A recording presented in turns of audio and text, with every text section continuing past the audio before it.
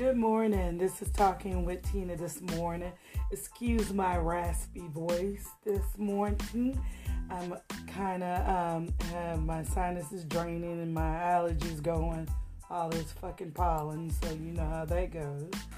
Today's topic is when you have more than one child and you ask one of your children to do something and they always say that you have other kids you can ask. We hate you, bitches, okay? We hate you. Just say you don't want to do it. Don't bring up the other kid when someone asks you specifically to do something. Obviously, they want you to do it, not the other kid.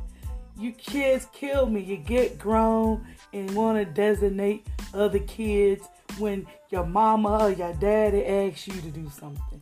Yes, it's true. We have more than one kid, but we asked you to do it. That means we wanted you and you only to do it. So stop saying, oh, you have other children. If you don't want to do it, just tell mom, dad, hey, I don't want to do it. It's just that simple. That's it. That's part of being grown. If you don't want to do something, just say you don't want to do it. Don't designate your brother, sister, whoever. Because guess what? You're grown and you have the option of saying no. That's Talking with Tina. Have a good day.